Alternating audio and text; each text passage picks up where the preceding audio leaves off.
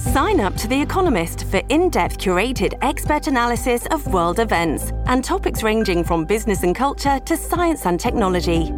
You'll get the weekly digital edition, online-only articles, curated newsletters on politics, the markets, science, culture and China, and full access to The Economist Podcast Plus. The Economist is independent journalism for independent thinking. Go to economist.com and get your first month free. Coming up on 5 Minute News. Tunisian carrying Quran fatally stabs 3 in French church. As virus surges, Trump rallies pack in thousands. And White House ends grey wolf's endangered species protection. It's Friday, October 30. I'm Anthony Davis.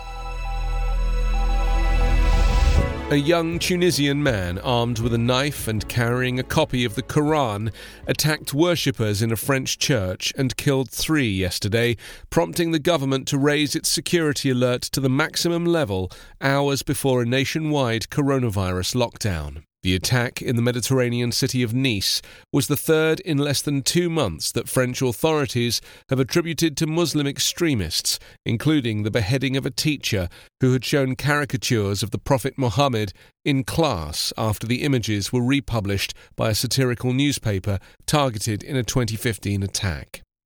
Thursday's attacker was seriously wounded by police and hospitalized in a life-threatening condition after the killings at the Notre Dame Basilica. The imposing edifice is located half a mile from the site where another attacker ploughed a truck into a crowd on France's National Day in 2016, killing dozens.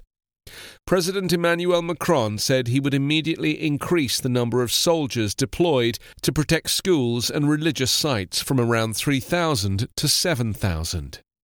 France's anti-terrorism prosecutor said the suspect is Tunisian-born in 1999 who reached the Italian island of Lampedusa, a key landing point for migrants crossing in boats from North Africa, and travelled to Paris on October 9. The prosecutor said the attacker was not on the radar of intelligence agencies as a potential threat.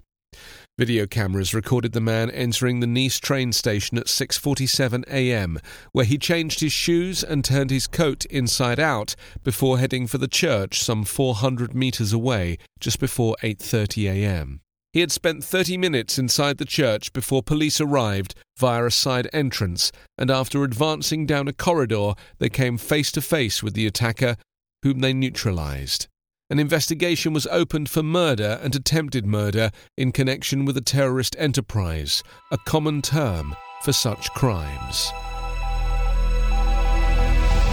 Trump rallies are among the nation's biggest events being held in defiance of crowd restrictions designed to stop the spread of the virus. This at a time when public health experts are advising people to think twice even about inviting many guests for Thanksgiving dinner.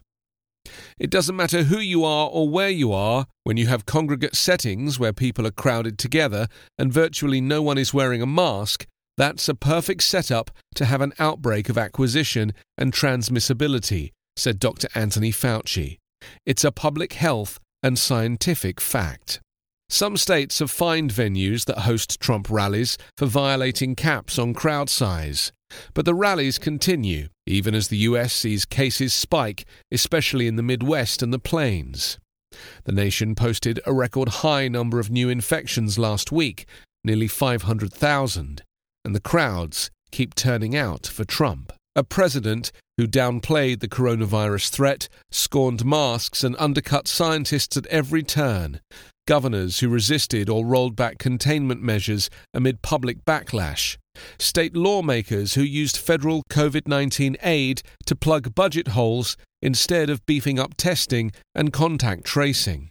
As a powerful new wave of infections sweeps the US just ahead of Election Day, the nation's handling of the nearly 8-month-old crisis has been marked by what health experts see as grave missteps, wasted time, and squandered opportunities by leaders at all levels of government.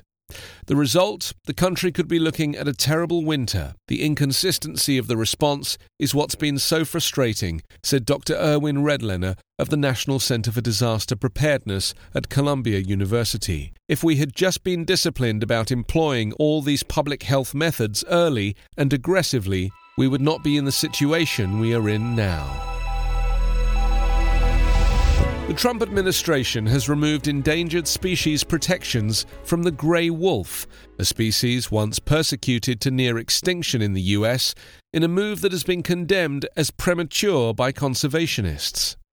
The wolves have been provided federal protection for more than 45 years, but this is no longer needed, according to David Bernhard, the US Interior Secretary, who announced the decision in Minnesota yesterday.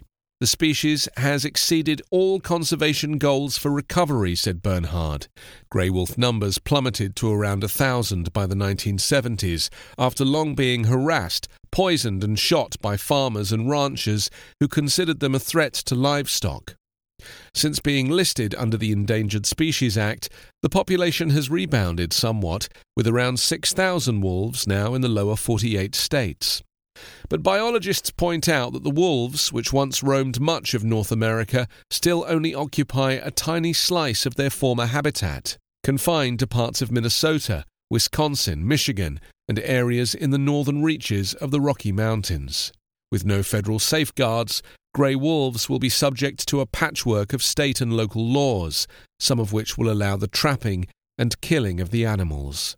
A letter to the Trump administration, signed by more than 100 biologists opposing the delisting, argued that any perceived threats to livestock or humans from wolves are easily manageable and that protections should remain. The Trump administration has weakened the application of the act to make it much harder to list species as endangered, as well as thrown open vast tracts of wildlife habitat to oil and gas drilling, among other activities. You can subscribe to 5 Minute News on YouTube with your preferred podcast app. Ask your smart speaker or enable 5 Minute News as your Amazon Alexa flash briefing skill. Please subscribe, rate and review us at 5minute.news. 5 Minute News is an independent production covering politics, inequality, health and climate, delivering unbiased, verified and truthful world news daily.